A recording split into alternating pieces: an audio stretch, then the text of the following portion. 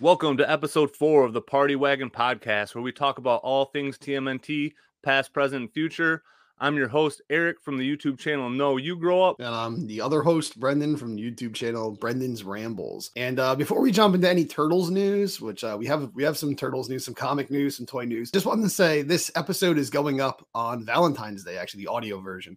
So I wanted to ask you, do you and Lacey have anything planned for Valentine's Day? No, we'll probably do something low-key the next weekend, but I've never been one to want to fight the crowd on the actual Valentine's Day, and luckily she doesn't really care either, so that works out well for both of us. That's good. You're not going to see Ant-Man or... No, nothing like that. The same way with movies. I don't like going to see them right away. I'll usually wait till towards the tail end when it's like us and 3 other people in there. That's usually the way I like to see my movies too.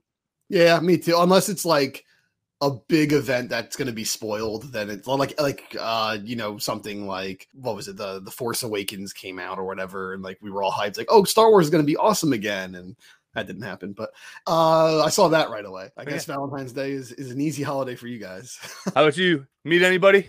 Nope. Nope. Valentine's Day is any other day for me. For me, right. It's a Tuesday. So. And the day after is cheap chocolate day. Yeah, right. Yeah, you go to Rite Aid or Walgreens and all the chocolate's just like 20 cents for a bag. It's the same exact chocolate that's like $5 in the normal candy aisle, but it's red. So, right. Well, yeah, I guess we'll get right into the turtle news. I guess before we talk about toys, I have a couple rants I got to get out of my system when it comes to the toys. But first, we're just going to talk about the Ronin-verse, the last Ronin universe, which is continuing now. We have met the next generation of Ninja Turtles, basically. Yeah, I feel like it was definitely what I would consider. I mean, they definitely had full appearances, but we really didn't get a whole lot of it at first. They're just kind of like the babies right now. So, and they just seem to all kind of, I don't know. Like I said, it's going to be a little bit before I feel like we get any real character development. I feel like they're going to make it kind of a slow burn. So I've seen their design. Their names are what? Yi, Odin. Yep. Was Uno? Was it Moha or Moya or what? I don't know how you're supposed to say it. Moja. I don't. Yeah, the names usually take me a while to pick up on anyway, so it'll take me a while for them to hit. Odin is the one I can remember because I mean that's just a pretty easy name to remember. Yeah. So. And there's Uno. Uno is the other boy. Uno, yeah. So Odin and Uno are the boys, and Yi and Moha or Moya. I don't know how the hell you're supposed to say her name. The one that looks like a Reese's peanut butter cup. She's like brown and orange. Those are the turtles. It seems like as of right now, I can't really tell. It seems like Uno is kind of the jerk. Odin is the one who eats because that's a personality in the world of cartoons. The other two exist. I don't know anything about them yet. Yeah, the one thing I have to say I found weird. So have you seen like the actual comic page with them when they're like little kids and they're all like goofing off and then so I actually just recently this weekend read the first issue of the year, so you're much more familiar with them than I am. So yeah, you remember their names better than I did already. So why do they talk like cavemen? Is that just because like they're babies? I think it's because they're babies. I'm assuming that's why, but also because I mean I'm assuming they're having a fast evolution kind of situation too. You know what I mean? Like I know, like I imagine by the end of this arc they're gonna be fully grown, you know what I mean? So I don't know if there's gonna be like time skips that happen, but I'd assume it's kind of like a fast grow up. So they're probably learning very quickly. But I mean, I don't know. It does seem more like exactly like they're trying to overplay the baby thing a bit to where I mean, I almost feel like normal human babies can almost talk better than that to begin with. Yeah, because they're talking like you Tarzan, I'm me Tarzan, you Jane. Like they're talking like exactly. Like, we've seen them like grown up or teenagers, I guess. We've seen them as teenagers, and Odin's like huge. They're all different turtles. There's like he's a snapper, and then I think Uno's like an albino turtle or something. He's like whitish kind of. Yep, I noticed and, that. I don't know what the brown and orange one. I don't know what she's supposed to be. If she's like a box turtle or something, but well, I mean, because is she a painted turtle? Painted turtles are like orange and black in the water, like in real life. So I don't know. That might be like their version of a painted turtle because none of them look like real turtles. So the Ninja Turtles have never looked like real turtles. I guess the big question is like, do you think these characters are going to have staying power outside of this universe? Are they going to start getting their own toys and their own comics and maybe even their own spin-off franchises, like a different, how we have like a million different versions of the four turtles. Are these four turtles going to get more versions, or do you think they're just a one and done deal kind of thing? So I feel like the way they're setting up the Ronin verse right now, I feel like they're gonna let it kind of branch out both ways. And I feel like as long as the books are moving, they're probably gonna keep putting out miniseries. You know what I mean? I don't know how much you look at like normal Facebook stuff and like that stuff, but there's been articles going around. They're like, 4 new female turtles replace the turtles and stuff like that. And like, which isn't true. Only 2 of them are female. Yeah, exactly. I wasn't even sure about the sexes at first either. I knew at least one was a female, but I wasn't sure about the others. It's hard to tell. Even Uno, the tall boy one, I thought it was a female turtle at first. Actually, when I saw it, I couldn't tell. Yeah, looking at their more grown-up pictures, the one kind of looks like Mona Lisa a little bit to me. You know what I mean? She does kind of have a little bit more of a feminine build. It looks like. Oh, that's a Yi. I think you're talking about. Okay, right? gotcha. Yeah. So. Again, I don't know their names. I don't have them all lined up right now, other than Odin. So I can't say Yi without thinking of that meme. Have you ever seen the meme of like the bootleg Land Before Time ripoff movie? Oh no. And the dinosaur goes like Yi, and that was like the whole meme. Like that's all I can think of every time I hear it. But yeah, but getting back to your question, I think as long as the books are selling, I think they'll keep that miniseries going. But I feel like that's where they'll stay. Like, yeah. I feel like when like Jenica came out, they really wanted to push her hard as the 5th turtle, so they did give her her own spin-off book. But the Ronin is already a spin-off of the regular ongoing series, you know what I mean? So yeah, I don't think they're gonna ever bring them back to the normal series because it's so far into the future, you know what I mean? So I feel like they are just gonna kind of stick to that Ronin verse, and if that end of the story keeps going well, I'm sure they'll keep going with it. Yeah, I think people are like, there are some people, some diehard turtle fans who have this misconception, I think, where they think like this is the new generation of turtles, and like they're gonna make a cartoon show of them and movies of them. It's like, nothing that is invented within the comics really ever gets that big. So it's like these days, I mean, the original turtles spawned all of this.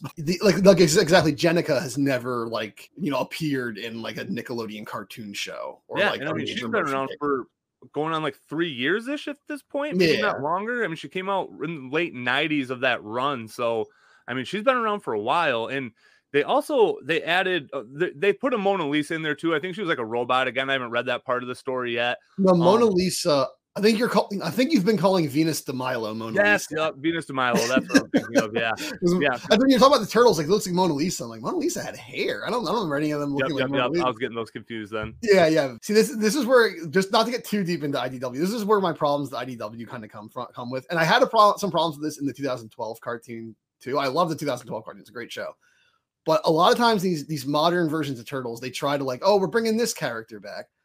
But it's like, it's not that character at all. It's like, so Venus de Milo is like a frog. She was like a punk frog who was like taken apart and Frankenstein monstered into like a turtle Frankenstein creature powered by like a red gemstone that comes from a cosmic dragon or some crazy crap. And it's like, what the hell is this? Venus de Milo was just like a female turtle. Like, what is right? So it's like, yeah, we brought Venus de Milo back. It's like, no, you didn't. You created a new character and slapped her name on it. So it's like, I feel like it's kind of a cheat way of saying, like, look, your childhood's coming back. Like, they do that a lot. And then what they actually give us is like not really at all what the character was. It's just a name. So I think that's what they did. So I kind of like that about the 2012 series, though, is I like that a lot of the characters kind of got their own spins, and some of them, I mean, like, so have you seen a lot of the 2012 series? I've seen a good deal of it, yeah. Okay, so have you ever seen any episodes that the Rat King's in? Yes, I have seen those. Dude, he's terrifying in that. You know what I mean? Like, I kind of like his character. I'm not going to say more because he is one of my favorite characters from the OG cartoon. But, I mean, he's just, like, I like that spin that they put on him because in the comics, he's kind of darker like that, too. Like, I'm pretty sure in his first appearance, I'm pretty sure he makes Splinter eat rats or something like that to survive. Yeah, he's also like, he's actually dead the first time we see him. It's like the ghost of the Rat King is like appearing to Splinter. So it's like it's funny that his first appearance is like after he's already dead. Right. Yeah, I think he always was a much more dark character. It's just like, I mean, even in like the first the toy line when he appeared, he was one of the grossest looking toys at that time. In the cartoon, everyone was like, made to be like much lighter in tone and everything. But Yeah, the Rat King, I think that wasn't so much that they were like reinventing him for the 2012 cartoon. More so they were doing him a bit more faithful to all the adaptations that had existed already, and they kind of put them all together. Then you have stuff like Razar, where like he's Chuck Norris turned into Dog Pound, who gets turned into a skeleton wolf called Razar, and it's like he was just a baby wolf. Like, like why is he Chuck Norris now? But because again, in the 2012 show, that's one where he kind of looks like Wendigo too, doesn't he? Yeah, he does. He looks like some creepy Wendigo. Yeah. So again, like I feel like I don't know. Like I said, that's kind of the thing that I like about the 2012 series is it does get a little bit more like I mean, I don't know what I want to call it. Definitely not hardcore is not the right word, but it is a little bit more like on that like kind of has like not quite as hardcore, but like a real Ghostbusters type vibe a little bit. You know what I mean? Where it's like this is kind of creepy for a kids show. So yeah, his design is definitely real Ghostbusters. They had a few monsters and stuff that were like, whoa, they're going a little crazy with this one. Yeah. But I do like that. Yeah. It's not so much that they made them dark. I just don't like when they change the characters so much that it's not even the same character. There are some characters like Worm and Mona Lisa that it's like, why'd you even call them that? Like, there's no reason for this character to be this character. But if it's not even inside the spirit of that character, then that's exactly how I feel about it. You know what I mean? Like there has to be some kind of spiritual connection one way or another for it to really resonate. Or like you said, it should just be an original character. Yeah. I feel like the first 3 seasons, they did it pretty good. There were some crazy twists like Irma and stuff. I was fine with that because that was just so mind blowing. But in season 4, that's the space season, right? When they're like traveling space. And so that's, yeah, because then 5's the one that's all like short story kind of. Tales of the TMNT. Yeah, Tales of the TMNT or whatever.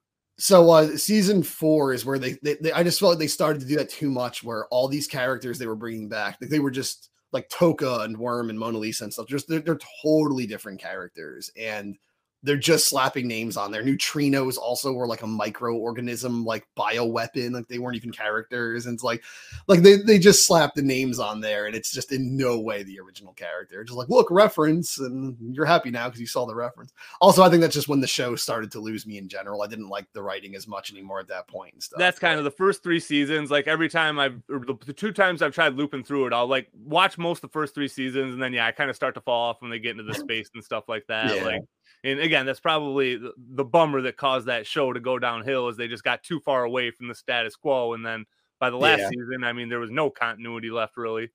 Yeah.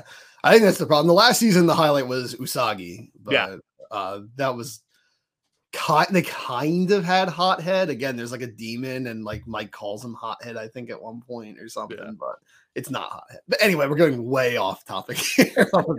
We'll do an episode about the 2012 cartoon at some point. But yeah, that's basically all I have to say about the new Ronin verse Turtles. I don't know much about them. I was just confused why they were talking like Captain Caveman, but yeah, and like the last thing I want to kind of touch on that is the point you made about like how everybody thinks like this is going to be their new push. I mean, like you said, they're not going to get action figures. We haven't even really gotten any IDW action figures to begin with. You know what I mean? Yeah, except for the Ronin. But yeah, exactly. But again, I mean, that was just such a gangbuster series. There's no way they weren't going to capitalize on that. But I mean, we haven't even gotten regular Turtles. And like I said, no, there's never been any type of Jenica character from any company. So I feel like if they were going to start anywhere, it would be with the more established character. If they have, but again, I think it's going to be a long time before even NECA touches IDW. In general, they've had such a long run, IDW, but in general, they're not like by critics and stuff. They're not like the most successful or beloved version of the Turtles. I think there's people who love them. Don't get me wrong. I'm not saying nobody loves them, but I think like when you look at all like different facets of Turtles in media, that like the comics are probably aside from Last Ronin, that's probably where they've been struggling the most in recent years, because the toys have been doing gangbusters. Well, actually, Rise didn't do very good. Toys have been doing gangbusters. Movies will always do gangbusters and stuff. So video games have been doing great. I think the IDW comics are kind of like probably the last license that people like NECA and Super 7 and stuff are even looking at to make Turtles toys of, probably. So yeah, and I mean, because I know for a while the run numbers of the main series were like in the tens of thousands. So that's a pretty, I mean, even by today's standards, not a great run number. And That's also probably because a lot of people like me, like I get the A and the B cover because I'm really there for the Eastman cover, and then I'll read the A cover, you know what I mean? So I Yeah. feel like they also just get a lot of sales through like variant covers and retailer exclusive covers and stuff like that too. So the amount Yeah. of people that are actually reading IDW TMNT, I bet it's probably less than 10,000 people. It probably is, honestly.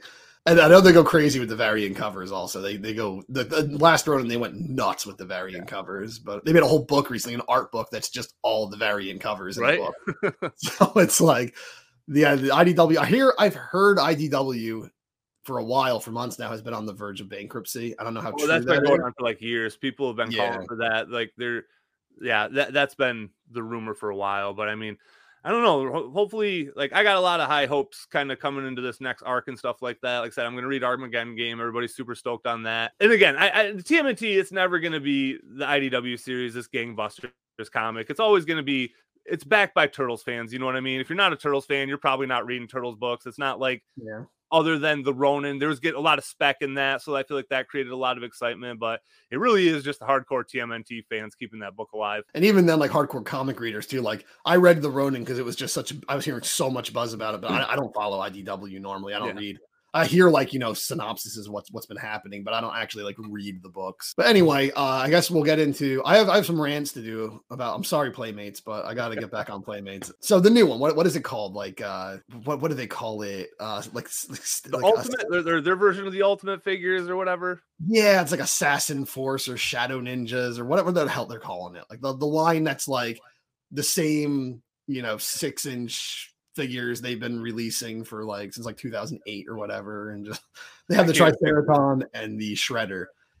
And I saw them in stores recently, along with those like movie turtles where they're wearing the trench coats, the Mike and Leo who never wore the trench coat. I saw them in hand, and I had to say that Shredder looked so bad in person. The way of how short his mouth like guard is, he wouldn't have like a chin or a bottom jaw or anything. Like the guy who used to be like the old guy used to be able to swallow his own face. Like he looked like that underneath there, because it's like his head would end like right at like under his top row of teeth. It's like he has no chin. It's so. And then his eyes, they look like angry Eric Cartman eyes, and like his shoulder pads are just hovering above his shoulders, and it's just so cheap looking. And the Triceraton's almost a cool figure, actually, but it's just cheap. That's the only way I can describe it. So like the torso is sculpted in like this gray plastic. It's not even really shiny or metallic or anything. It's just, I'm not expecting vac metal, but like, it's just dull gray. The only way I can describe it is like it's dollar store gray plastic. Like that kind of like, it's kind of swirly. It's kind of translucent unintentionally because it's just so weak. And like, and then they just painted like orange at his chest, and it doesn't match the orange of his head at all. And like, it's just too little too late from Playmates, and they're charging $20 a figure. And it's like, well, we could just get the Loyal Subjects figures for that. Like that's, if you want a lower end, like, a cheaper quote unquote collector version of Turtles figures right now, that's, easier to obtain than NECA or Super 7, you can just go with Loyal Subjects. I mean, at that price point, that's definitely the move, because you've already gotten a ton of volume out of that line. You know what I mean? Like, I mean, if you wanted to go all Loyal Subjects, you could have a pretty cool collection going right now from those figures. Yeah. And honestly, like, they seem to be going in a positive direction. Like I said, I'm kind of keeping an eye on them from afar, and I'm definitely going to grab that Image Casey. But those are the figures that if all the other figures are cleaned out, those are the last ones on the peg, are those 6-inch figures. I've seen those at my Target. I've seen those at my Walmart today, which my Walmart finally just stocked for the first time, which part of the problem. Oh, I've seen the storage shells come back. I haven't seen the pizza launchers come back. Yeah, so today's the first day I saw the pizza ones. So I grabbed all 3 of those, and I said this on the live show on Toy Domination, but I saw the storage shells. I was so excited to get them. The case just got put out. There's 2 of each. I was looking through, grabbing the best cards, and I ended up with 2 Michelangelos instead of a Donatello because I'm a moron. So Oh crap. yeah, so I'll have to even that out. But yeah, and again, I am like a sucker for the original re-release figures and stuff like that. Like I just love the novelty of going to the store and seeing the figures that I saw as a kid. Like it just does something to me. You know what I mean? Like I was so excited to see the storage shelf figures that like I couldn't even grab the right ones, and I'm never that kind of person. But and again, I've beat this horse to death as well. Like their 6-inch line is just not what they should be spending any time, energy, or resources on. Like, and I get that some people like it, different strokes for different folks and stuff like that. But it just doesn't have a place for me, and they're just not good. Like you said, the Triceraton is definitely objectively just the best looking figure, but still the scale is just so far off to the turtles. And that's really just what bothers me. Like that's honestly my biggest peeve about the Loyal Subjects line too, is I feel like Shredder is too small compared to the turtles and stuff like that. And Bebop's small. And yeah, but I mean, other than that, like I would say that I would rather have those than any of those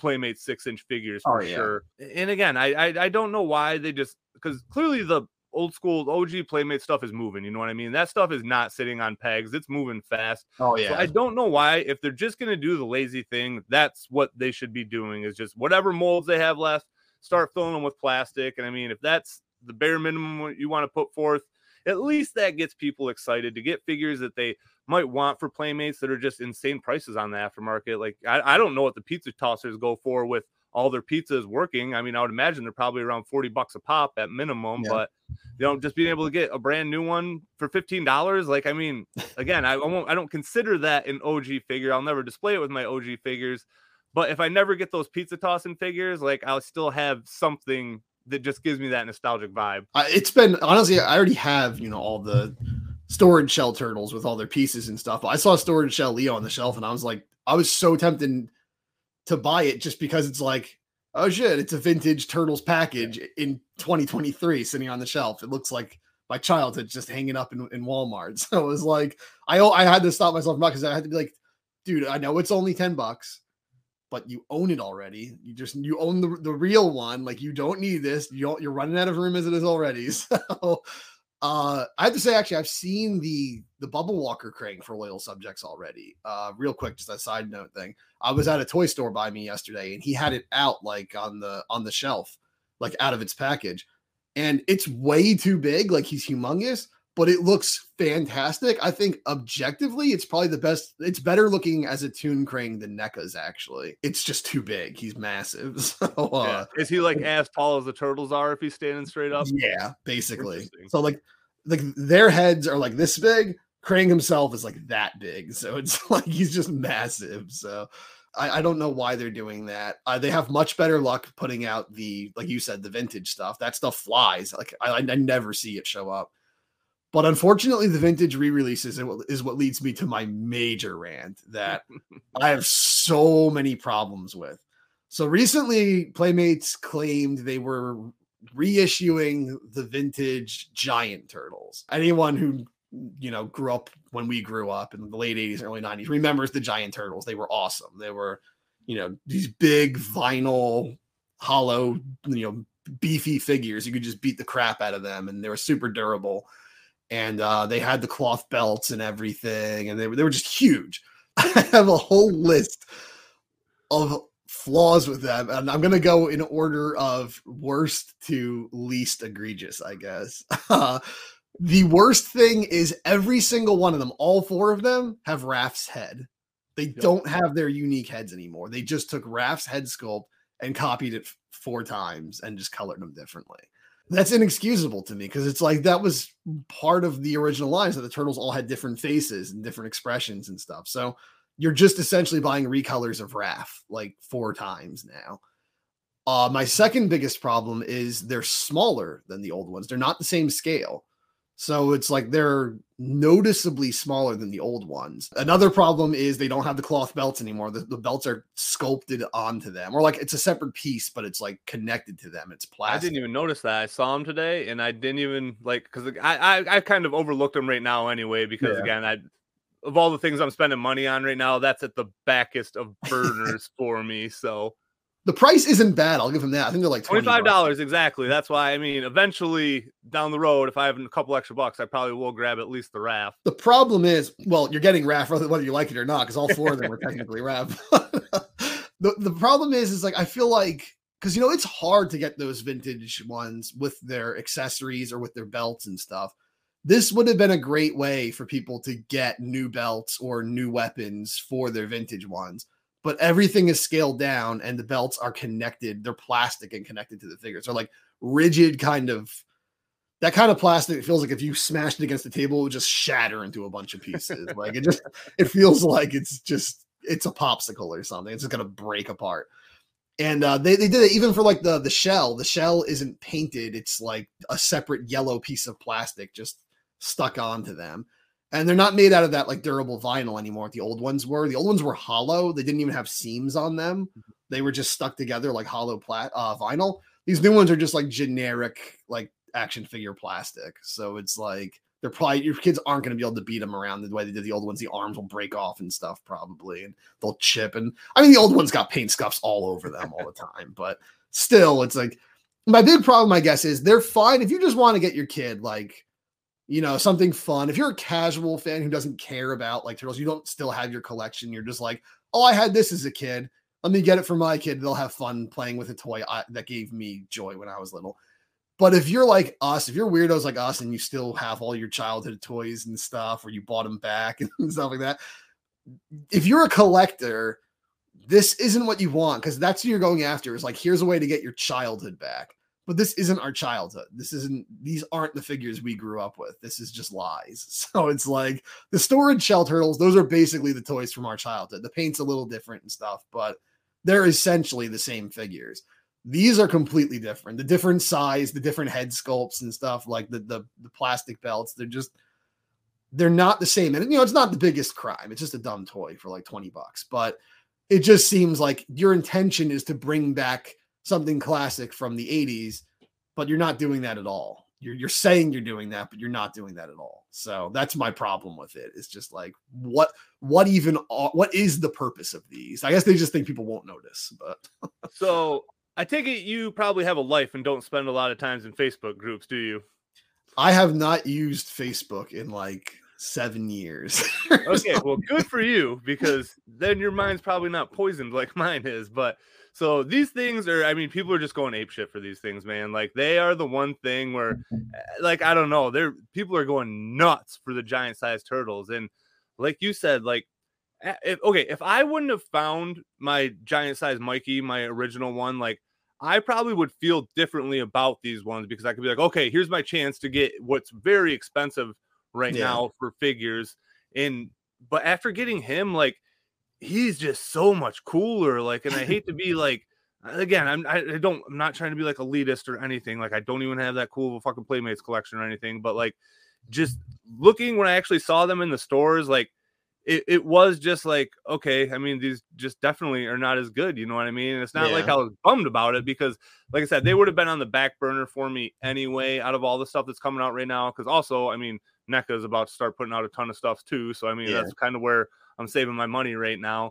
But like you said, these turtles, they're not even the same molds to begin with. They clearly made brand new molds to do this with. Like, they're totally different size. And that's the first thing people really started pointing out in groups. They're like, whoa, these aren't the same molds. They're a different size. And the original ones, was there 2 different heads, or did all 4 of them actually have different heads? All 4 of them actually had different heads. Okay. So they all are definitely the same exact mold for sure on this one. It was the cheapest route for them to go, and that's exactly what they did. And it's funny, because a lot of people, I think they got like the Leonardo, and they're like, he only comes with 1 sword, but the original one only came with 1 sword too, I'm pretty sure. They all came with just 1. Even like the giant samurai ones, they came with like 1 weapon each and stuff. And this one, again, like, because again, it's not this is easy stuff for me to be like, okay, if I don't like it, I just don't care. You know what I mean? It's not like Super 7 to where we get 10 figures a year. Each one really matters to me. You know what I mean? Like, so if one of them is jacked up, it's a bummer.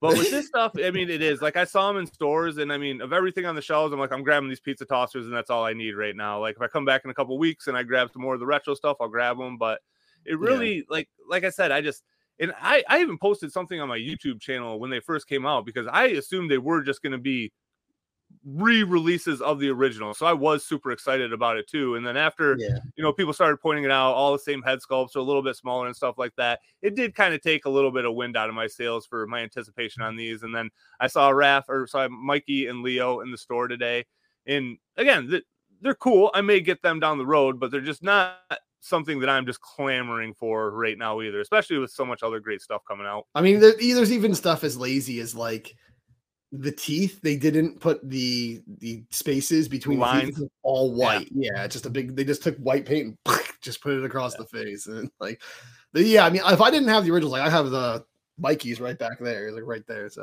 is he the only one you have too? He's the only one I have also. Yeah, crazy. I got him for a great price at a mall. They were doing like a show like in the halls of the mall, and like a toy show. And I got him for it was like $25. I got him for. Whoa. The belt, the nunchuck. He has like a little bit of a scratch on his nose, and I think he has like a scratch on his shell, but like it was an insanely good. This was like 2019. I got him. Yeah, usually you can't even get a naked beat up one for that. I mean, even in that ballpark. So that was the same year I got the giant Bebop and Rocksteady down there behind me, and I got them together. Those are the really hard ones to find. I've never seen those anywhere ever. They don't have their weapons, but I got the big ones, and they're in pretty good shape. Rocksteady has some green on his nose. He was beating up some turtles. I got both of them together for like $111. And then the woman I bought them from threw in, free of charge, the giant movie Raph and movie Leo as well. So I got 4 giant figures for $111. It was like the craziest bid I ever won on eBay. Like, I don't know how I got that. Well, that was an eBay bid? That was an eBay bid, and I got them because she said that like they were getting married, and she was throwing out everything he ever loved, I guess. So she's just selling, like, this is all your stupid crap. Let's just sell your crap. Oh, so God, not even getting good value for it either, just to add insult to injury. She sold his childhood memories for $111. So I bet they're not together anymore. I don't feel like that's how a lot of happy relationships start. Yeah, I'm just gonna throw out all your crap. But I mean, I loved it. I benefited from it. Yeah, the giant turtles, I guess. Like, yeah, they seem worse to us because we have some. We both have Mikey. We have the original ones. I have the giant Samurai Leo also, who's like weirdly a lot smaller than the other giant figures. That's kind of how the new giant ones. They're the size of the giant movie 3 turtles, kind of. Yeah, I guess I've never seen the Samurai ones in real life either before. They're rare. I found that at a comic shop. Yeah, it's not worth, I guess, getting that mad over the new ones because, again, I'm just not going to buy them. Like, I just don't care. But at the same time, it's just kind of aggravating because it's just like, once again, like, Playmates, what are you doing? Like, why are you cutting so many corners? Why are you being so lazy? This is like your only franchise you do anything with anymore. So like, I feel like you're almost too rational of a collector. You know what I mean? Like, you make it sound so easy when so many of us just have the sickness. You know what I mean? And that's why these figures are moving, because people like me just have the sickness. And even I have self-control a little bit. Yeah. But like I said, like in Facebook groups, like these are the things that everybody is the most hyped on right now. These quarter scale figures, like, or not quarter scale figures, but these giant sized turtles. Like, I'd say even more so than the pizza tossers or the storage shell. Those seem to be the ones that people are clamoring for the most right now. And they're honestly, and here's the other thing about this stuff. It's going to be plentiful. Like, I feel like this stuff is going to end up on clearance. Yeah. I think it's going to be overproduced, honestly, because it's going to other than Mikey's an exclusive and the pizza tossers are exclusive, but they're going to Target, Amazon, and I'm sure that's free reign for anybody else that wants to get on them too. You know what I mean? Yeah. Oh, every like mom and pop toy shop's going to have them and stuff like that too. So, yeah, I don't think it'll be that hard to get them. And again, like at Target, you're probably going to find them on clearance for like, $16 at some point or something. So that's the other thing I was surprised that both Target and Walmart, they put out a lot of peg space for these, which was very surprising. My Walmart has, I think, 6 different pegs, and then a shelf for the storage shell turtles, and then another shelf for both Leo and Michelangelo, the giant size one. So I mean, for Walmart, that's a lot of shelf space that's taken up right now. They must have had to have thrown out all the whole aisle of Lightyear figures that have just been sitting there for a year because no kid wants them. Yeah, It's still funny. Every time I go to a toy store, just like there's a whole aisle of just Lightyear toys. so Like, dude, just much. get rid of them. Like Disney, cut your losses and just throw them out. Like, Well, dude, I mean, that's one thing I'll never understand is the clearance system for stores because I don't understand how the GI Joe classified Snake Eyes movie figures are still on the shelves from almost 2 years ago at this point. Like, yeah, nobody's buying those. Like, you can't even sell those for half off. Like, I don't understand why they're still allowed to clog up peg space. Like, I don't yeah. understand the way Walmart and Target do things sometimes with their clearance. Yeah, I don't get it either because you have like on the topic of like Disney toys, like kids toys. Lightyear, they're so stubborn. They cleared so much space for Lightyear Yeah. in every toy store, and that movie was a massive flop. So was the movie Raya and the Last Dragon, which came out like the year or two before it. But they made like two pegs for toys of that, and then they disappeared like immediately. So it's like I don't know why they responded to that flop well, but then they didn't respond. Maybe because Lightyear is a Toy Story property and Toy Story classically sells a lot of toys. Maybe I don't know. I've never collected those kinds of toys, so I don't know. Maybe that's why. Maybe they just overproduced the toys because like, oh, Buzz Lightyear, he's a hot selling toy. We're gonna make a ton of Buzz Lightyear, and nobody wanted them. So, Yeah, and I mean, again, I haven't even seen the movie, but I know it me neither. definitely underperformed by a long shot. So, Yeah, and I'm sure they probably anticipated because I was assuming that allocation for shelf space they paid for way in advance. You know what I mean? So they yeah. probably are like, this movie's going to be a hit. These toys are going to keep going, and it just didn't happen. But they already had the shelf space, so It kind of bums me when like how they prioritize what they're gonna overstock and what they're gonna understock sometimes because there's just certain stuff like there was the Loyal Subjects Beetlejuice, the animated series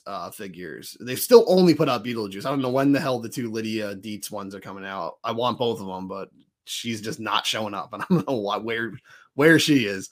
But the Beetlejuice one, I never even got it in a Walmart or anything. I had to find them in like a collector's store because he was just nowhere. Beetlejuice is like a really popular franchise. Go to like a Spirit Halloween store or something. And it's like there's just walls of Beetlejuice. So it's like it's not like that's a franchise that doesn't sell. I just don't get why they didn't order like any of those for the stores, but then they ordered 500,000 Lightyear toys. So like it's just weird. I don't know how they prioritize like what they order and what they don't order. So with the collectible stuff, it's really weird because my Walmart, I've never seen a Loyal Subjects turtle there, and they have tons of Loyal Subject stuff there. So I don't know what's going on in that store. Like it makes no sense to me that I've never seen a single one, and I go there 4 times a week. So I would Yeah. have definitely seen them if they were there. And the only place I ever saw that Beetlejuice was Books a Million. That's the only place All I've right. ever seen him before. And that's I don't honestly even where know. I've seen all the Loyal Subjects turtles that I've ever seen is there pretty much, I other don't than even know what Target the when I hell. got the ref and the 3D glasses and stuff like that. Oh, okay. I don't even know what the hell Books a Million is. Oh, it's like Barnes and Noble. It might be regional. I didn't know that. I thought it was a Oh, nationwide chain, but it's basically a Barnes and Noble. no, we only have Barnes and Noble monopolize that shit by us. We Okay. don't have anything but Barnes and Noble. I see the disguised turtles, the rapper turtles. I see those in Target by me all the time, but I've never seen any others. The only other place I've seen Loyal Subjects turtles figures, aside from like collector stores, is GameStop has them by me. That's where I just got Bebop from GameStop recently. They carry them a lot, so that's a weird spot to find them. But I never have seen them at Walmart. Walmart, when I go to Walmart and look at the Loyal Subject section, it's really only Avatar: The Last Airbender toys. That's Like all I really all see. they It's have. all anime properties and ones that I don't even really know, which means they have to be like pretty obscure, I would say. I mean, it's not like Yeah. I'm super Oh, deep into anime and manga other than what I'm into, but yeah, I watch don't even out. recognize half the shit that's there. Watch out online. If you call Avatar anime, you're gonna get those people like it was made in America, actually. So technically, no, but And yeah, so yeah, because I actually just talked about someone about that recently. I feel like that era of Nickelodeon with Avatar and even the 2012 TMNT at the show at the time, I feel like they really were pulling from a lot of anime during that area yeah, because I feel like that's kind of when like the anime boom really, really started to happen where it's like, okay, only super duper nerds aren't into this anymore. You know what I mean? So yeah. because I feel like even in the 2000s, if you were into anime, it was still pretty frowned upon at that time. You know what I mean? I remember when I was in high school, like 2002, 2003, 2004. I remember like anime was starting to blow up. It's like Toonami was getting big and everything, like on Cartoon Network, and Dragon Ball Z was huge. And then like they started getting like Gundam Wing and stuff like that, and Cowboy Bebop, and which is an awesome show. But yeah, it started becoming like I had friends who were like diehard anime fans, and they were getting really into it, and like that scene was getting bigger, but they were still like the nerd kids, like the outcast kids in school. Yeah. They were like the geeks, like, you know, anyone I knew was a geek. So it's like, but then, yeah, I think by like the late 2000s, anime started getting more mainstream and it started becoming like everybody agreed it was cool. Everyone and their mother had seen Akira, and like, it was just like, it became normal at that point. But there was already shows around like 2003, like Teen Titans was kind of pushing the anime stylization with like the way the characters would warp and stuff when they talk and all. But yeah, 2012 Turtles definitely did a lot of that, where the characters' faces would warp and stuff and all that kind of stuff. Like the temple pulse. Yeah, and stuff like that. The vein, the little sweat drop, and all, all those little weird things that they all just seem to do for some reason. But I guess the last thing we touch on before we get back into the movie discussion is, NECA's doing Holothon again soon. I'm not happy about that. I honestly, I didn't like Holothon. Holothon sucked. Like, it was like, I went through like hundreds of dollars during Holothon. Like, I know what it's going to be. It's going to be Rex 1. It's going to be Mona Lisa and Dirk Savage. It's going to be Lotus Blossom and Chakanara. What the hell's his name? Like, Cabanara. I don't remember what the hell his name is. Okay, so he's the only character whose name I can never remember, no matter how many times I see that episode, no matter how many times I read it before I try to say it. It reminds me of capybara, but I know it's not that. That's a giant rodent, but it's something like that. I can never remember his damn name. It's something like Hakachara. Hakachara. All right. Something like that. I'm still probably off. There's somebody going nuts listening to this right now. I know they are. I think it's Chakahari, actually. Okay. I think we're getting closer. We're getting closer. We're probably not. His name's probably John. We're like completely fucking off. John the Samurai Ghost. But yeah, like they've already said that those figures were on the water like a month ago. So it's like they probably already have them all. They probably already have had them for a bit, and they're just waiting to roll them out. I think Donnie as the Invisible Man is going to be part of it. I think probably Man Ray for the Archie line is going to be part of it. They did it last year. They put out like, Jesus, so like it was like thousands of dollars worth of turtle stuff alone, not counting the Gremlins and all the other stuff they did. So it's like, if you actually bought all of that and did all the pre-orders, including, you know, like Usagi, the Neutrinos, the Crooked Ninja Turtle Gang, the Smash and Zack, if you pre-order the Party Wagon, the Secret of the Ooze Turtle, Secret of the Ooze Shredder, then got like the glow in the dark Muckman, you got the Mirage Fugitoid, you got they brought a lot of things back, like the Channel 6 News collection. Rat King and Vernon came back. They did Toka and Razar, who I never got from the Toon line. They did Robotic Bebop and Rocksteady, who I somehow found. Like it was like thousands of dollars worth of figures. That was like the most expensive 2-month run probably ever in collecting for me. It was horrible. It's like, I don't want you. I want like January, we get Rex 1. February, we get Mona Lisa and Dirk Savage. Like that's what I want. Like one or two a month, maybe. Like don't not release stuff for 7 months straight and then just pour everything you have on a shelf out at once. Like I hate to say it, but it's inconsiderate towards collectors. It's just like, oh, you nerds have money. You can just pick it up. You're going to buy this shit anyway, right? And it's like, dude, I don't want to sell a kidney just to get a Mona Lisa toy. I mean, I might, but I don't want to do that. So it's like, I don't know. Like I hate that format, that whole, because also a lot of that stuff, like Robotic Bebop and Rocksteady and Toka and Razar, they didn't hang around after a Holothon. If you didn't catch them during Holothon, they were gone. Like they're just not on shelves anymore. And same with the Glow in the Dark Mutagen Man and stuff, or Muckman. I'm sorry, not Mutagen Man. So him, you could actually get online for quite some time. He still might be available online, honestly. That's the thing. If you haven't checked out Target's website lately, they have a lot of their stuff available now. Like you can get Vernon Rat King online. You can get a ton of sets online. I was very surprised to see what's still actually up on there. But okay, here's the best advice for Holothon and what I learned last year is that really just focus on the Target exclusive Toon stuff, because everything else is going to go to other retailers. Like that Donnie you mentioned is going to go to retailers. Any of that, the Mirage, or not the Mirage, the Archie stuff, that'll go to other retailers. Like, so I'm really only going to focus on trying to get as much of the Toon stuff as I can, and then later down the line I'll try to pick up everything else. I think the black and white Usagi is the one thing that's going there that I really, really, really want to. I hadn't even heard of that. I didn't even know they were doing that. Oh yeah, so they did a run on Stan Sakai on his website, did a run of signed ones and stuff like that. He had like a ton of different price points and different, like you could get one with like an actual like the remark on it, like where he draw like a little drawing on it and stuff. Cool. I thought you were gonna say you get one with an actual rabbit in it. All right.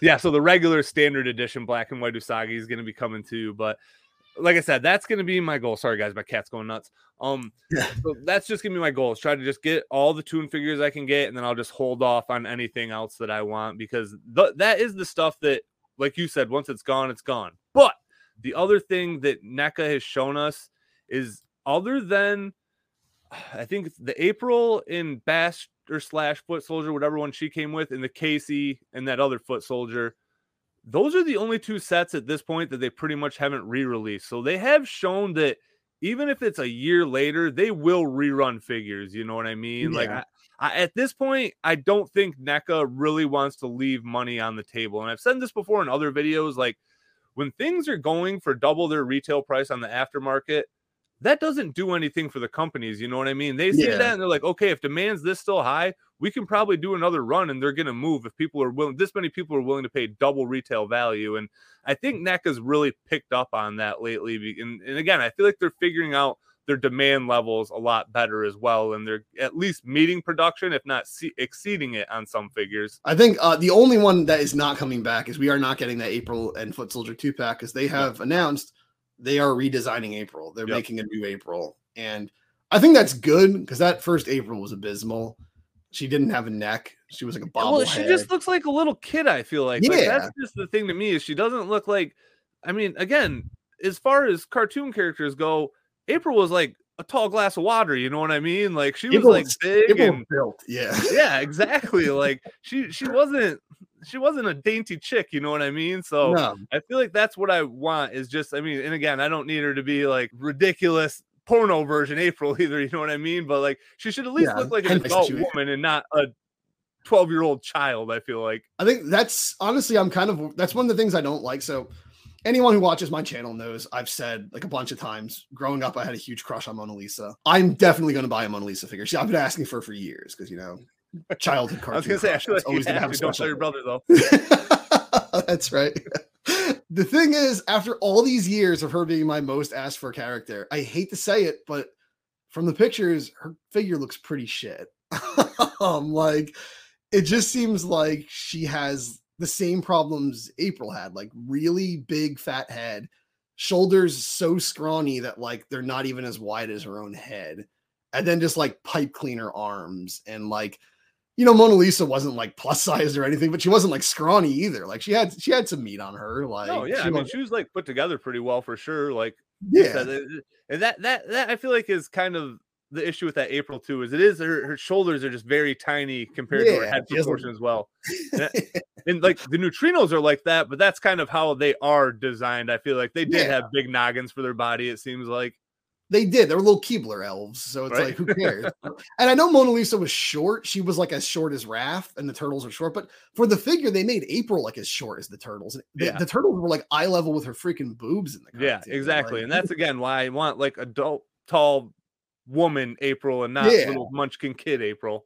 I think because early on in the line, they weren't doing the sizes as well. Like now they're really good at getting the heights right. Yeah.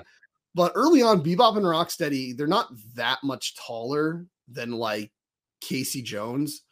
And they don't have to be, because I mean, the cartoon, everyone's so amorphous. There's shots where Bebop and Rocksteady are shorter than the turtles. Yeah, they really got out of control with their size towards the end. But when I think of them, I think of that first season where I can't remember if it's Bebop or Rocksteady, literally palms two of the turtles by their tails and picks them up. You know what I mean? Like, that's how I envision those guys.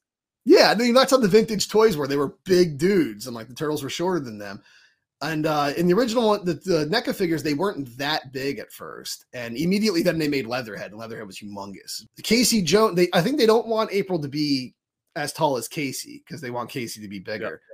But the thing is, they don't want Casey to be as big as the mutants. So they have this weird balance there with the human characters of like, well, April has to be shorter than Casey, and Casey has to be shorter than the mutants. So now April's just like 4 feet tall, and it's just weird. It's like she has to be taller than the Turtles. Like that's just the way it has always been. So, well, unless it's the Michael Bay ones where like they're like 5 feet taller than her, but but yeah, like it just seems weird. I'm hoping the new April will be, you know, she doesn't have to be as tall as Casey, but maybe like not that much shorter than him. Like I know it's a little weird. You think Casey should be taller than April, but I mean the Super 7 ones are pretty good. Like he's taller than her, but he's not that much taller than her. So like we said, like Irma's considerably shorter than April, and she's still taller than the Turtles. So April's a tall girl. She's built, you know? Yeah, exactly. I always pictured her about 6 foot tall. Like you said, I would rather have her be closer to Casey's height than the Turtles' height. You know what I mean? I would rather still have her be on the taller end. Because again, I mean, I feel like she was about the same height as like Vern and stuff like that, wasn't she? Yeah. I think so. Vernon was a tall dude. So maybe Vernon might have been like slightly taller. I don't know. Like Vern was the shortest out of the bunch, definitely. But she was tall. Yeah, she was a tall character. And I don't get the shoulders. I still don't get like she has like 10-year-old girl shoulders. And it's just like, not only should she have normal woman shoulders, but she also had that big baggy jumpsuit with the sleeves rolled up. So her shoulders should look even bigger, actually. So it's like, it's just so weird. She's this little stick figure with a big head, like in the NECA figure. And Mona Lisa's kind of looking like the same thing. And it's like, I don't know. I just don't like how tiny and scrawny those figures are. The female figures are just so scrawny and twiggy. I just really wish they'd make them better, but I feel like that's kind of a syndrome with a lot of lines. Like I feel like the female characters are always the hardest to get right, and it just seems like they do just get the least amount of attention to, you know what I mean? And for the record, I again, it's not like April's the most exciting designed character, especially. I mean, could you imagine like you're looking over some guy sculpted Ground Chuck and you got April, you know what I mean? Like exactly. I can understand like the lack of motivation. I feel like that's exactly what it was with the Horsemen, you know what I mean? Like they're doing all these awesome sculpts and Corn Boy's just like, fuck, I gotta do April. Like yeah.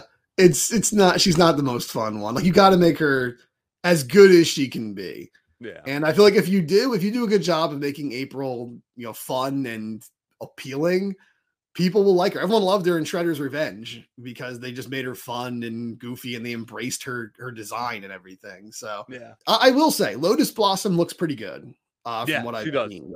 She looks like the best female figure in the line so far, I think. She looks, which is weird because I wanted her, but at the same time, I always thought she had kind of a boring design in the cartoon, like a little lackluster.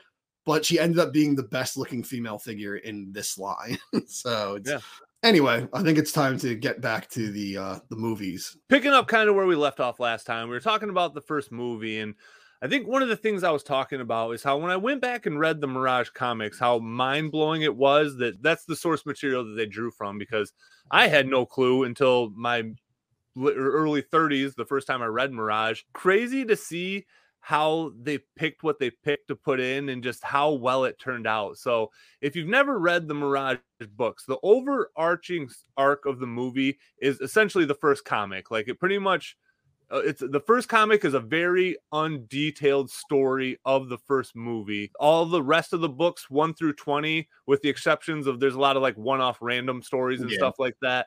That's kind of what makes up the scenes of the movies, is like the scene where Raph kind of goes off on his own, fights Casey and stuff like that. That's the Raph micro series, the one shot, the Raphael one shot. Like that's based off of that whole comic, is that whole scene. And just seeing how all that stuff came to be, like, I don't know. It like I said, it just felt like my whole life kind of coming full circle at that moment, figuring out that that's where it all came from. Yeah. That was like even more like we were saying in the 87 cartoon discussion, that a lot of people don't realize that the Mirage comics were, even though they took themselves very seriously, they were a parody of superhero comics. further proving that is when they did those one-off issues, they'd be like #1 in a one-issue miniseries and stuff. Like they're making fun of how complicated like comic books got. Right. But yeah, because yeah, Raph was where he meets Casey. That's directly lifted from that one-off, and then the Leo one like that, the #1 in a one-issue miniseries. That's what they turned into Raph getting jumped by all the foot soldiers and, crashing through April's apartment and everything. So it's weird because the beginning of the first issue is essentially in the movie, and the end of the first issue is essentially at the end of the movie. But in between, there's a bunch of stuff that happens later in the comics crammed into that story, kind of to make like the ultimate Turtles vintage story, the ultimate like Mirage story, basically. So that's kind of a good way to put it. That's exactly what that first movie is like outside, because that's the first 20 issues are kind of what Eastman and Laird were most involved in. And then after that, they kind of were just more so overseeing it. And a lot of other people were writing the book and drawing the book and stuff like that. And they came back for that last arc, the City at War arc from 50 to 61 or 62. I can't remember exactly how many issues are in it. I think 61. Yeah. But yeah, that's kind of what the movie is like Mirage's or Eastman and Laird's greatest hits. And that's why it surprised me that they said it still didn't really turn out the way they wanted it to. And I understand that because I mean, it's their work, you know what I mean? They probably had a very specific vision for it, but I said this in the last episode. I think it's the best comic book adaptation probably ever. Like it, other than those little changes, like you said, like so the scene he was talking about where Raph's up on the roof training and all the foot soldiers jump him and throw him in the throw him through the roof, and he sits in the bathtub all the time when they're at the farm and stuff like that. Like that was Leonardo that it happened to in the comics. So there was little changes to it and stuff like that, but it still felt like exactly the same. It was just a different turtle. I think it worked better to turn it into Raph in the movie because it made more sense since Raph was so angsty why he would go out on his own, angry and get into trouble. And then it sets up the whole story of like, do we see how much Leo actually cares about Raph and everything when he's unconscious? Because the last thing he's afraid Raph might be dead at that point, and he's thinking like the last thing I ever said to him was I told him that no one needs him, like who needs him, get out of here and stuff. So it's like you can tell like how like Leo just feels terrible that like he thinks his brother is gonna die, thinking he hates him or something. So I think it worked better to turn that into Raph than leave it as Leo in the movie. Also, I don't think they wanted the leader to be out of commission for a portion of the movie, probably too. But we touched on this before too. Like this is where the movie could do a lot more development than the comics could. So 20 issues of comics that are 40 pages a pop, you know what I mean? That's a lot of storytelling, but it still just doesn't do what a 90-minute movie can do. What you can convey in that is just so much more than what you could do with the comics. And like you said, it fit that version better. Like I don't know how it would have worked if it was the other way around in that one. That scene does have a lot of heart, you know what I mean? Yeah. Like you feel good when he wakes up, and like I don't know, you feel that relief that Leonardo feels in that scene. The whole time they're at the farmhouse, which in the comics it was Casey's farmhouse, but they changed it to April's, which makes more sense. Like I don't think Casey's the kind of guy to be owning a lot of real estate. This like psychopath on the streets beating up criminals. I don't think he's like he owns all kinds of real estate. That whole scene when those scenes where they're on the farm, everyone kind of, even like the color scheme is kind of like it's always at sunset, and it's kind of like we almost feel like everyone's tired and we're tired with them. Like we went through everything they went through with them, and like we feel like when April's like talking about going over like reflecting on everything that's happened, and she's doing the drawings, sketches, and all. It's like we feel like, oh yeah, man, so much has happened, and this is like a little bit of downtime before like the crazy part of the movie happens and stuff. So it's like I really like the farmhouse parts. I feel like that has some of the most like genuine emotion of the movie, where it's like, I know people will joke, it's like, okay, it was a toy commercial movie for kids, but it's like, no, I think it's still an effectively emotional moment in the movie. I think like like Leo waiting for Raph, and then Raph finally coming to out of his coma, and Mikey being so bitter, and them having the talk with Splinter at the fire and everything. Like I think there's a lot of genuine emotion there. Even Casey and April, getting all cutesy with each other is kind of heartwarming too, but like in their own weird way. But Yeah, it's nice. It's like all these people have been like through a horrible thing together, and they're just trying to pick up the pieces and like be a family. And it's I don't know, I think it's really heartwarming. A lot of movies tend to lose me between the second and third act. Like I feel like Yeah, because when you follow the hero's journey or whatever, like that's where the falling action usually is. And even that chunk of the movie, like you said, it's one of the most memorable chunks of the whole movie, and it's when they're most away from the status quo because yeah, they do a lot of character development in that one. You know what I mean? And it kind of helps that April speeds it up with the narration and stuff like that. And again, that's another issue of the comic. That one issue is just her telling yeah, all those stories, drawing the turtles and stuff like that. Thing that I think sets up what you just said is that right before that is probably one of the most intense scenes in the movie. And I don't know if I've already called something else my favorite scene or the best scene in the movie. I think I might have called the fight with Shredder, which I mean, the climax is great, but like yeah, the scene when they're in April's second time around the junk shop or whatever, yeah. in Tatsu and the foot soldiers show up. That is, I'm getting goosebumps just thinking about it right now. When that piano kicks in, like, oh my God, man, like the fire starts, Casey shows up. Like, I get goosebumps every time I watch that scene. I'm covered in goosebumps right now just talking about it. Like, it's such a good scene in the movie. And that really does, like, because then fire is always stressful in general, you know what I Yeah. mean? But like you just feel like, oh my God, like they're gonna burn alive here, like they're not gonna get out. And I mean, as kids, you think that, as adults, you know, they're gonna, Yeah. like the story goes on. And even just when they're driving away, when April's looking out that back window, just watching it burn, like I mean, it is like I said, for a movie that was made to be a silly kids movie, like it has a lot of heart and a lot of feel in it. It does. Yeah. Yeah. That's honest. That's genuinely like, that's a big moment because you put yourself in April's shoes and you think like, okay, there's a no going back now. Like I don't have a normal life anymore. Like Yep. this, like I'm committed to this.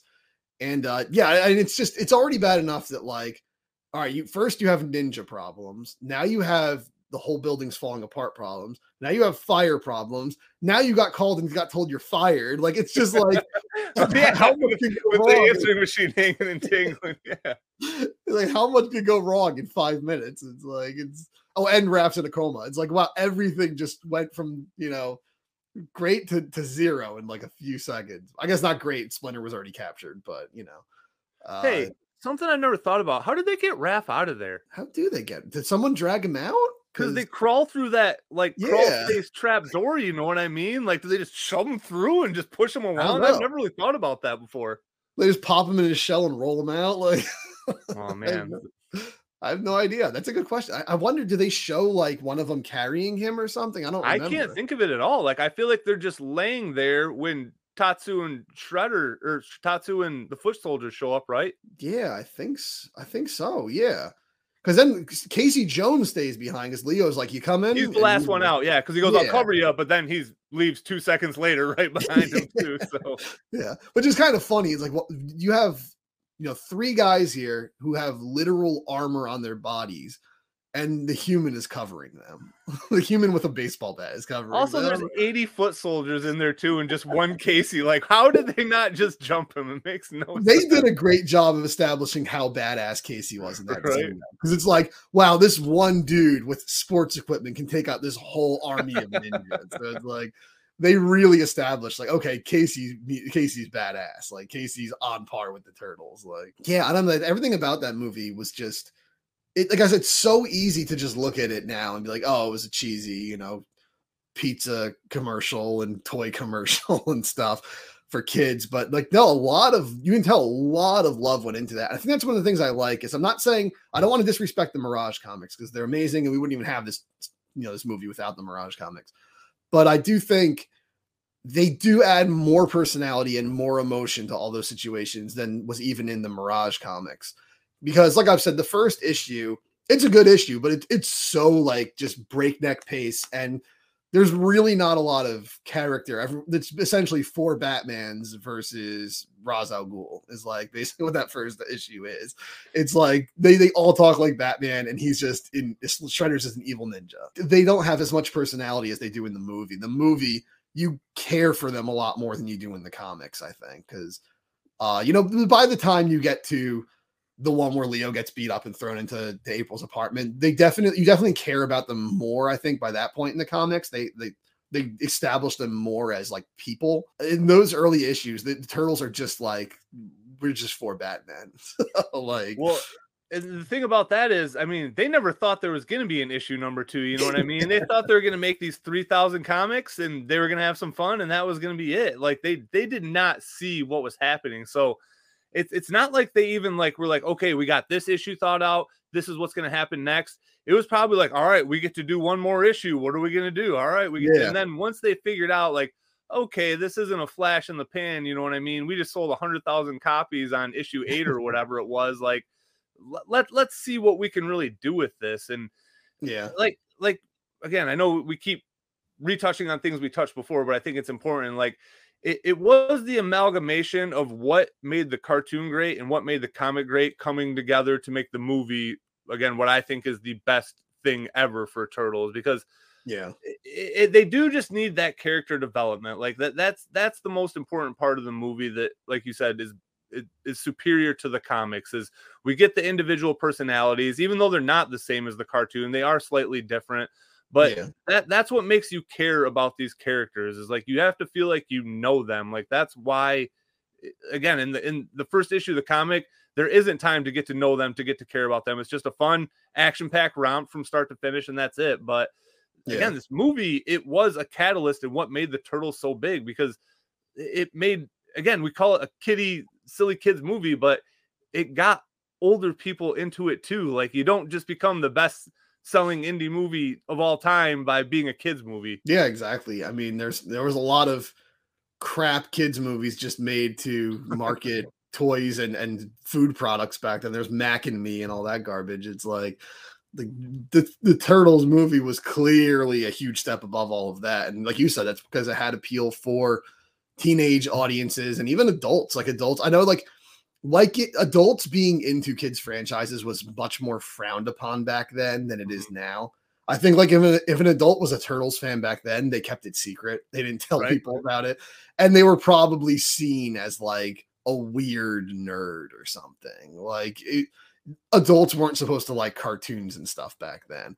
The Simpsons kind of came out the year before and started to change that. For the most part, it was like adults and cartoons do not go together. Whereas now, like every adult freaking loves cartoons. Adults probably buy more toys than kids do. So it's like, it's changed a lot since then. But yeah, definitely some older audiences were getting into them because those movies did gangbusters. Well, at least the first one did gangbusters. Second one did gangbusters also. But yeah, highest grossing indie film of all time at that time. It beat Halloween. Like it beat like a lot of these huge movies that were previously the highest grossing indie films. So it definitely had to have a larger audience than, kids going there after Burger King. Like it had to have been more people. Because again, kids tickets were cheaper. So kids movies historically always have to get more sales to make as much as the adult movies, because kids tickets are cheaper. So when you look at like late 80s movies, like I think the two biggest, most successful animated movies from when I was in the 80s were The Land Before Time and The Little Mermaid. Those are probably the two biggest ones. If you look on the highest grossing list of animated films of all time, they're like Little Mermaid's like after like, it's like 140th like highest grossing movie. It's so low on the list. And then Land Before Time is like 400 or something. And it's like Land Before Time was like massive when I was a kid. It was everywhere. But it just shows that like not only how much inflation has changed stuff, but even by the mid 90s, inflation made ticket prices so much higher. But also just that like kids tickets were so much cheaper. So like a kids movie had to get a lot more sales than an adult movie to make money back then. And Turtles made a lot of freaking money. So I guess we got to just touch on one thing, because it's one of the only times I can think of them actually doing it this way. But the foot soldiers being kids, they're not robots. They're not like, top of the line assassins, brought over on boat from Japan or anything. They're just reckless youths who Shredder just scoops up, takes advantage of their angst and everything. And just like, hey, I'll be like a cool father to you. I'll teach you how to kill people with ninja stars and steal TVs and do all kinds of crazy shit. that creates a much more interesting, as an interesting dynamic we've never really had with the foot soldiers before, where it humanizes them, because usually the foot soldiers aren't humanized. They're just, whether they're humans or they're robots, they're just bad guys. So it's weird that we got sympathetic foot soldiers in a way, because you can think like, what if that was my son? Like, what if my son fell in with this crowd or something? Like, that would be devastating. And you got Tatsu beating the crap out of them, and like there's well, what is that? Oh, the smoking cigarettes. What's the line? Like, regular or menthol? Regular menthol. I always found it funny that they were playing Narc in that scene. It's like you're Oh, teaching the game, kids, right? yeah, they're teaching kids to be criminals, but then you're playing the just say no game. That's like anti-drugs. It's so weird. I don't know if like Barbara Bush was like, you got to have this game cabinet in this movie or something. Right. But so the thing that makes that dynamic kind of even more funny. So like the turtles are teenagers in that movie, so they're at least fighting other teenagers, but Casey Jones is literally just beating the shit out of minors. You know what I mean? I never thought of that. You're right. Just beating the shit out of kids. Yeah, he's no better than Tatsu, really. I didn't think about that. Holy crap. Yeah, because I mean, it helps that they had the character Danny. So like it really helps us connect with like, oh wow, this is like really a thing that's happening. Like I think making one of them an actual main character helps, because even if you showed them as teenagers, they still just, there's no connection. You still just think of like, oh, they're just these over the top MTV stereotypes. But like showing that Danny is falling in with this, that like April's boss's son could end up in the Foot Clan, kind of like it. I don't want to say like it makes it more realistic, because like I don't think this would ever actually happen, but it's like it's a little creepy. You don't think our kids could become foot soldiers? Yeah, but it brings up tones of like your kid could get in the gang or something. So it's like I guess like it just makes it a bit more personal. I think it's a bit more relatable for the parents watching it. That's like, oh, this is a bad guy. He like, imagine if he was corrupting my kid. Like, imagine if my kid got involved in some criminal organization underground or something and manipulated like his teenage mind, told him all the things he wanted to hear to, you know, get him to do terrible things. So I just think I don't have too much to really say about it. I just always thought that was interesting, because it's the only time we've ever seen that done with the foot soldiers. But it's also the only time we've ever seen the foot soldiers as characters, basically. Because aside from that, they're just foot soldiers. They're just, you know, things there for the turtles to beat the crap out of. So I feel like the Danny thing is a good point. Like he was definitely like supposed to be like your avatar kind of in the movie, especially for like, I feel like older kids, you know what I mean? Because they probably could relate to that. Because I mean, all teenagers hate their parents, you know what I mean? They all want to be rebellious and go off. And like I think that's why like the interaction between him and Splinter is so important, because like he kind of, you don't ever want to listen to your parents, you know what I mean? But like there's other older, wiser people like coaches or whoever that you just kind of look at differently and you take advice from differently, because they're not your parents. And I feel like that, again, that's just where that heart kind of comes back into play. And I mean, even with Casey showing up and knocking Tatsu with the golf club, like, and then, you know, family, is this your family? Is that your family down there? Like, again, like, especially like, and again, I can't really speak for Gen X because I'm not Gen X, but I mean, that's kind of what that generation was kind of known for, was being like very rebellious and like anti-authority and alternative. Yeah. So again, there's just a lot more thinking into that movie than you would think at first glance. You know what I mean? Yeah, even I mean that scene where he's talking to Splinter is another like very emotional scene, I think. And especially they add the extra gut punch of him saying all fathers care about their sons, and then it goes straight to the turtles. You're like, oh, he's talking about the turtles. Like he's like, because back then, I know that's popular now. Like in the 2012 cartoon, they did it a lot, and in the Michael Bay movies, they did a lot, where the turtles call Splinter father. They call him dad. They treat him like he's part of their family. But back then, he was usually just sensei. He wasn't really regarded as like a dad for them. Like he was a father figure, but they didn't like formally like identify as a family. Whereas in the movie, they kind of like started that, where, you know, he says right there, all fathers care about their sons. And I think that's like, and they don't even, because they still refer to him as Splinter in the movie too. So like, it is kind of like that. He's not really their father, but spiritually, like he is, you know what I mean? Like, again, he raised them, he took care of them. And yes, he's their sensei, and that is their ultimate relationship, but he is their father. Like, it's just, Got goosebumps just thinking about it, man. Yeah, it's really Beautiful sweet. story. But we can move on to one that's not quite as heartwarming, starting with Secret of the Use here, and it only goes downhill from there. So not a lot of heart in this movie, but it's a lot of fun. And I don't care what anybody says. Like, you can try to be like your fucking Billy Badass, and it's not that great of a movie or whatever, but everybody our age liked this movie when it was out, man. It was so much fun, right from the intro scene to fucking Vanilla Ice. Like, it's just nonstop fun.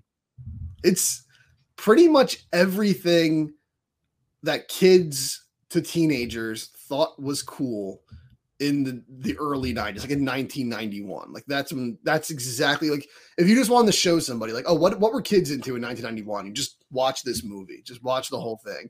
You got Vanilla Ice, even just like at one point when he's making the little the professor's making the little like the little formula, he's using a glass with Bart Simpson on it, right? Like, it's just I immediately noticed that. I'm like, oh, the turtles like Simpsons too. They have a Simpsons glass. They're just like me.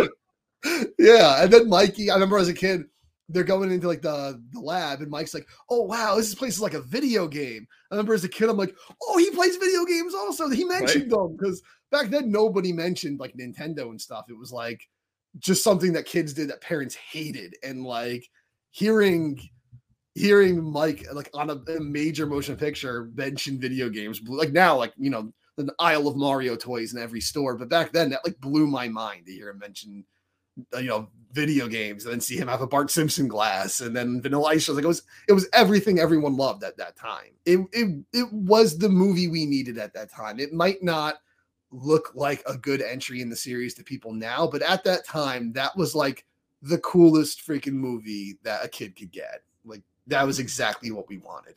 It was, because like I said, once that one came out, it was my favorite Turtles movie back then. Clearly, the first one's back to being my favorite far and away now, but it was. That's the one. I mean, I burnt that thing out, man. I would watch it over and over and over.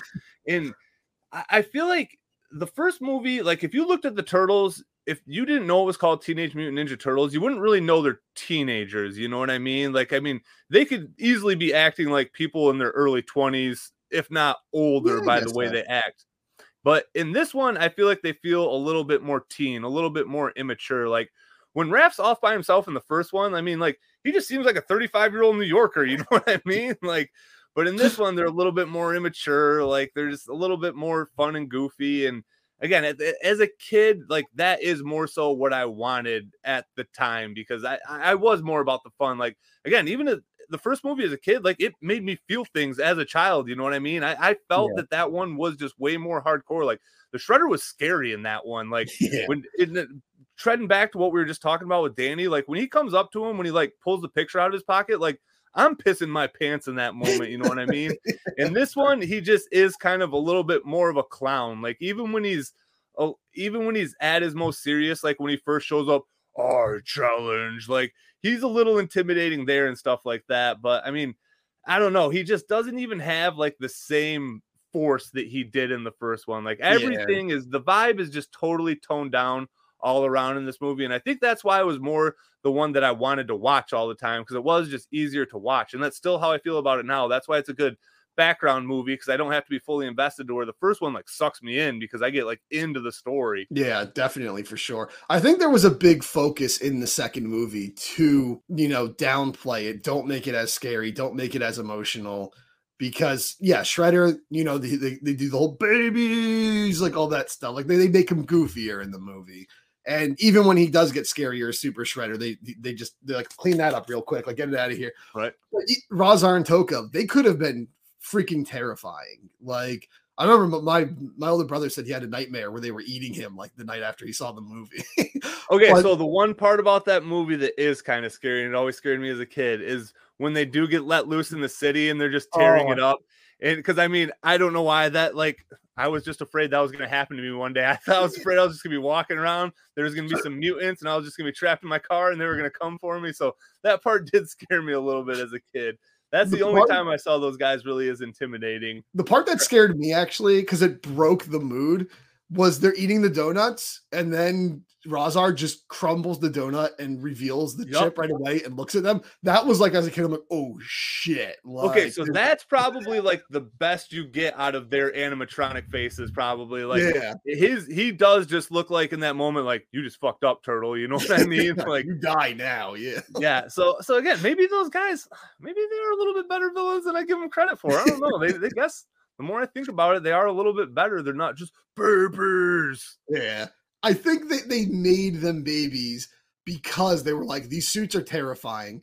If we just make them like scary monsters and that's it, this movie's going to be just as like, you know, dark and creepy as the first one. So like, I think there were, because I have a theory. So it seems like they actually were originally going to make this more of the Mirage stuff they didn't cover in the first issue, the first movie. But at some point, New Line or someone like some higher up like just had to say like, no, we got to make this more like fun and kid friendly and just hip and cool and funny and stuff, because the professor had to be Baxter Stockman at some point in the script early on. Like he had to be. So he was actually supposed to be an Utram. Oh shit! Really? I heard they actually filmed a scene where he opens up his coat and there's a little freaking Utram inside him. Oh my god! I heard want to see that scene. Yeah, I heard that's originally what that was the plan for him. Oh my god, that would have been wild. Okay, so that changed because I feel like look wise, he looks just like Baxter from the cartoon. Like obviously not comic Baxter, he's not black, but the cartoon Baxter, he looks almost just like him. Like white lab coat, bow tie, glasses, messy hair. Yeah, if he was an Utram, that would have been crazy. I think they originally, like, I'm pretty sure they filmed this to where they could cut it a lot of different ways, and I think that's one route they're thinking about going. But like you said, I bet when Toka and Razar were designed, they probably were supposed to be like super scary villains and stuff like that. Yeah. And then once they started getting the feedback, and they're like, okay, the first movie, parents thought it was too violent, parents thought it was too scary, they thought it was too much, I mean, weapons and stuff like that. And that's why all that stuff got cut out. So that would make a lot of sense to why they're just like, okay, we'll make them babies, and then they're not quite as scary anymore. And their voices, Toka's voice just always makes me laugh. Like he just sounds ridiculous. Like I think his eyebrows are real goofy. Like the way the expressions he makes are like funny sometimes, like almost cute in a weird way. They definitely like toned them down a lot. But talking about Toka and Razar, you can't talk about this movie without talking about the elephant in the room, or I guess the rhinoceros and the warthog in the room. There's been so many quote unquote definitive explanations as to why it's Razar and Toka and not Bebop and Rocksteady. And everyone claims to be the definitive one, even though they contradict each other. So some people have to be wrong. First, the common thing was it was a licensing thing. The Fred Wolf cartoon owned them, or Playmates owned them, or whatever, and they didn't want to give them to the movie.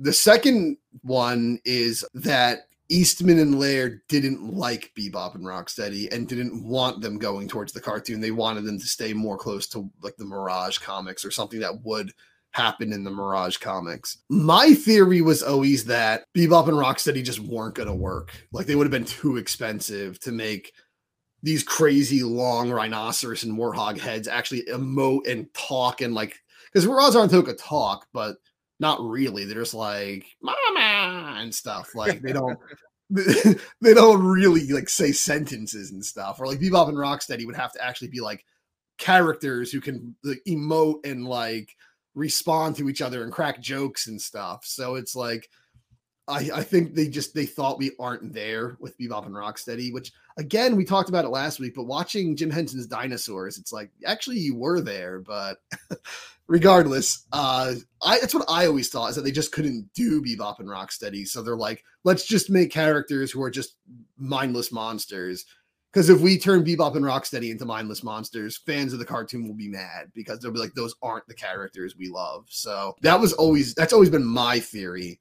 Maybe it's a little bit of all three, but it's just, I don't know exactly what the reason is. It might have just been that New Line thought Bebop and Rocksteady were stupid. I don't know, like, but it just seems like there's so many conflicting like explanations as to why Bebop and Rocksteady aren't in there, because all of us kids wanted Bebop and Rocksteady at the time. So I've heard both those versions, and both of them would make sense to me, you know what I mean? Because like, yeah, there's no characters in the movie that aren't original characters or from the Mirage comics up to that point. There is nothing that was just created for the Fred Wolf cartoon that Yeah. got put into that movie. So that would make sense.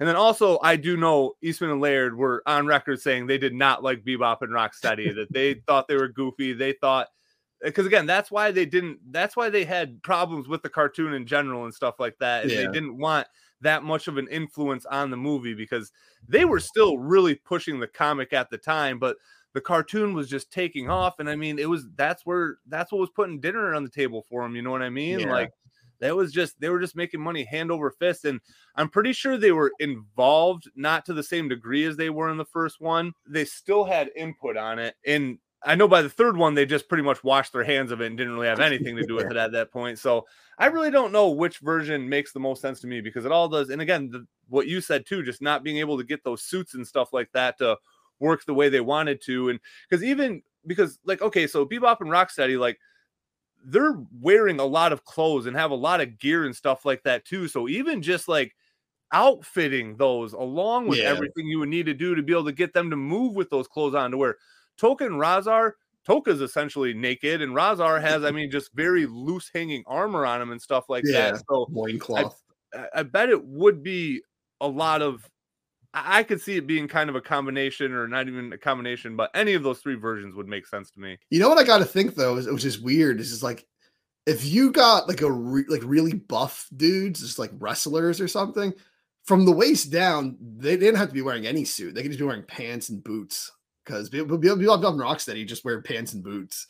So like they're completely covered down there. I almost wonder, like Bebop, you could have just gotten like a big ass guy, put an animatronic warthog head on him and like blended it into the body a bit, and then just did minimal like makeup and stuff on the body to make him look like a warthog. Like they might not have even had to have gone for like fully blown animatronic suits actually. For Rocksteady, maybe. I don't know, but well, because I feel like to put him in proportion with the Turtles, because the Turtles were short, but they were still pretty beefy. I mean, you know, because there was a human inside there, and I mean, I'm sure those suits were tight, but I mean, the Turtles were pretty piped out in those movies. Yeah, I mean, they were short guys inside. Ernie Reyes Jr., who plays Keno, he ain't tall. He was one of the Turtles in the first movie, so it's like, he's a small guy. Especially back then, he was like, what the hell was he like 15 or something back then? Like they're probably violating some child labor laws putting him in that suit. But I guess you might need an animatronic because you would want Bebop and Rocksteady to be big dudes. So yeah, I don't know. Again though, dinosaurs, they were all big. You know, they had human caveman characters on the show because they were like the animals and the dinosaurs were like the people. And you could see those suits were so much bigger than the people. So I think like they could have done Bebop and Rocksteady. I don't know. Maybe it is just a case of like Eastman and Laird said no or something. Or I think Kevin Eastman's come around to Bebop and Rocksteady. I think he likes them now.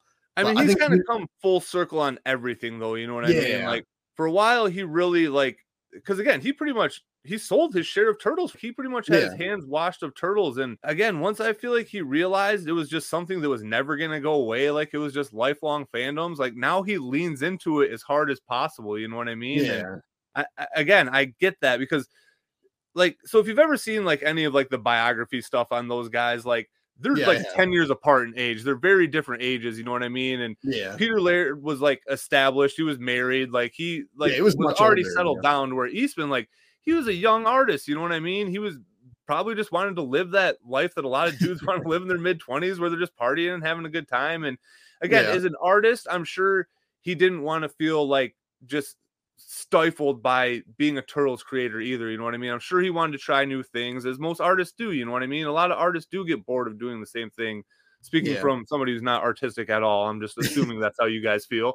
No, we do. I mean, I haven't even finished my game and I'm so bored of animating. So animating the same kinds of characters over and over again. But yeah. And again, I mean, it's the same thing with me. Like, I mean, I've always loved Turtles, but I mean, in my mid-20s, like I was a casual fan essentially, you know what I mean? Like I still love Turtles. I still had Turtle paraphernalia in my room. My cardboard cutouts have been in every room or every apartment I've ever had in my life. But like, I wasn't diehard about it in my 20s. It wasn't until I got in my 30s and I kind of just really fell back in love with them. So I get that. And again, I understand that they didn't really like the direction the movies and stuff like that were going. And that's probably a good way to segue into the third movie is Yeah. how no one really liked the direction of that movie. But like I said, it's another one that I think is just exactly. I think it's fun. I don't find it nearly as fun as Secret of the Ooze. Not even in the ballpark. It is by far and away the third best of the original trilogy. Like, I don't think there's anybody that would argue it outside the 3 spot ever.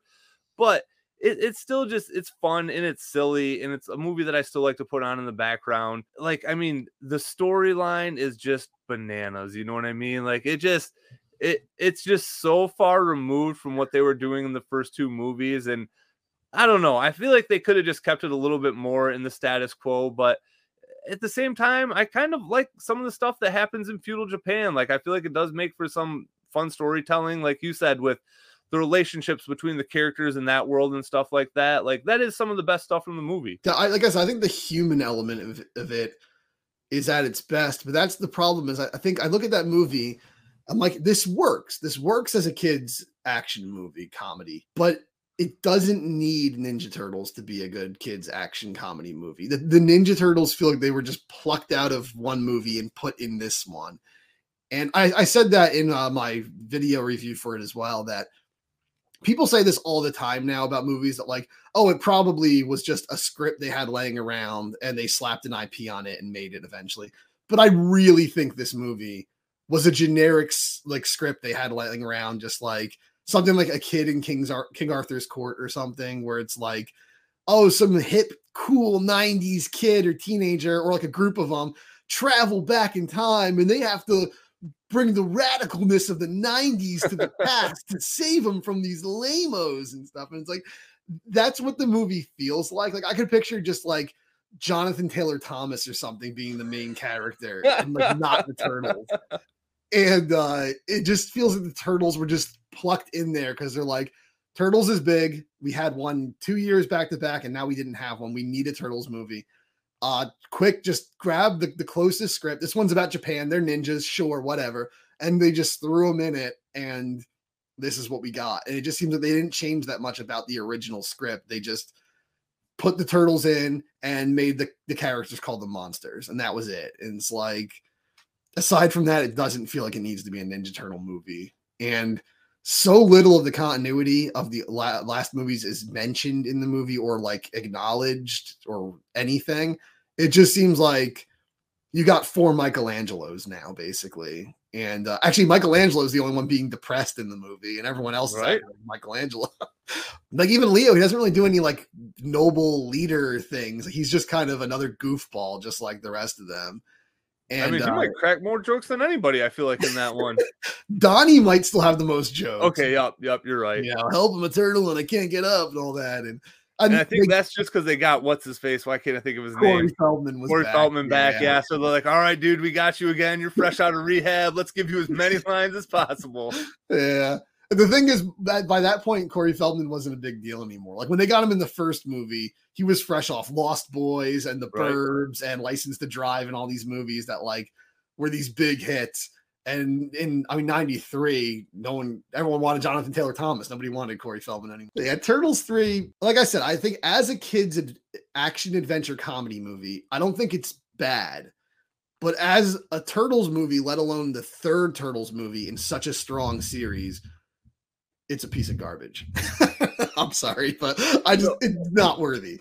If it wasn't the Turtles, exactly, it would never be a movie that I ever would have watched ever again. It is 100% the Turtles. It is 100% the memories I have from my 6th birthday. Because like you said, there's no connection to the other 2 movies whatsoever, other than Casey showing up. I feel like that's it, because April feels totally different. Like, Splinter feels totally different. Like, they're still in the same subway station, but it feels even more bright and less dingy to an extent. You know what I mean? Like, it feels like a TV set. Exactly. And yeah, like, again, I'm not so blinded by the nostalgia that I know objectively it's a terrible movie. I get it. But again, it's Turtles, and that it's just fun to me. It is the nostalgia. That's what sucks me in. Like, that's really what just the thesis for all this is.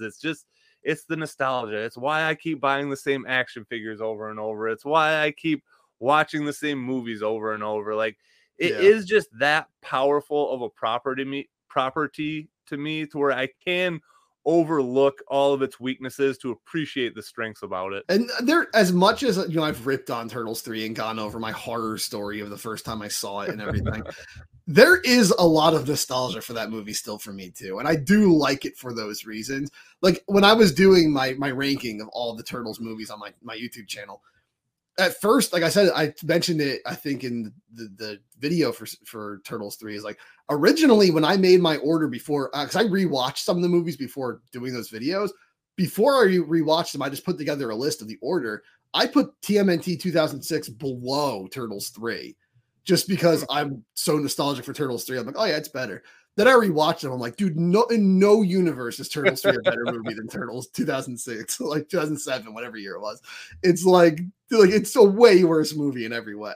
Yeah, it's not. I wouldn't, like I said, I wouldn't say it's a bad movie because that was pretty common fare for kids live action movies in the 90s. There was a lot of them on par with or worse than Turtles 3.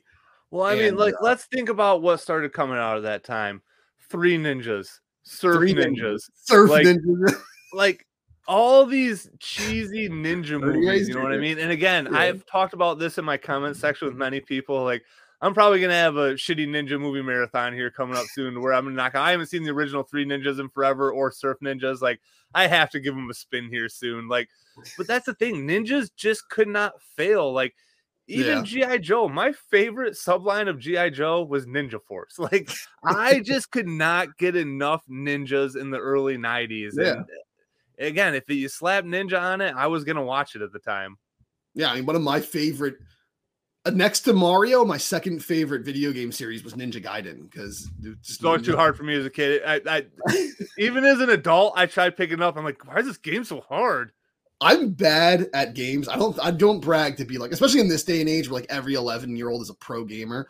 Like, I do not claim to be good at all games, but Ninja Gaiden, I can beat that game anytime I want. That I just know that game. Ninja Gaiden 2 and 3, I can beat them, but they take more work. Ninja Gaiden 1, I know that like, the back of my hand. Castlevania, that's a hard one. I can beat anytime. But yeah, anyway, most games I'm freaking terrible at them. And even then, I'm not as good as like these speedrunners and these crazy guys who can like, they know every square inch of the game and stuff. But yeah, ninjas were just big. I've seen Surf Ninjas in recent years. I had to just like, I think I just stopped watching. I just went on my phone and started. It was just like you can only take so much Rob Schneider before like you just check out. I mean, at least you have Leslie Nielsen there. It's not his best, but at least he makes it manageable. And Ernie Reyes Jr. is in it also. But right, because that's the thing. Because when I sort of saw that movie at the time, I didn't know who Rob Schneider was. You know what I mean? So that's why I'm excited to go back and watch it after seeing years of Rob Schneider. Because I feel like it's going to seem even more ridiculous to me now than it did when I was a kid. Now that you've seen The Animal, right?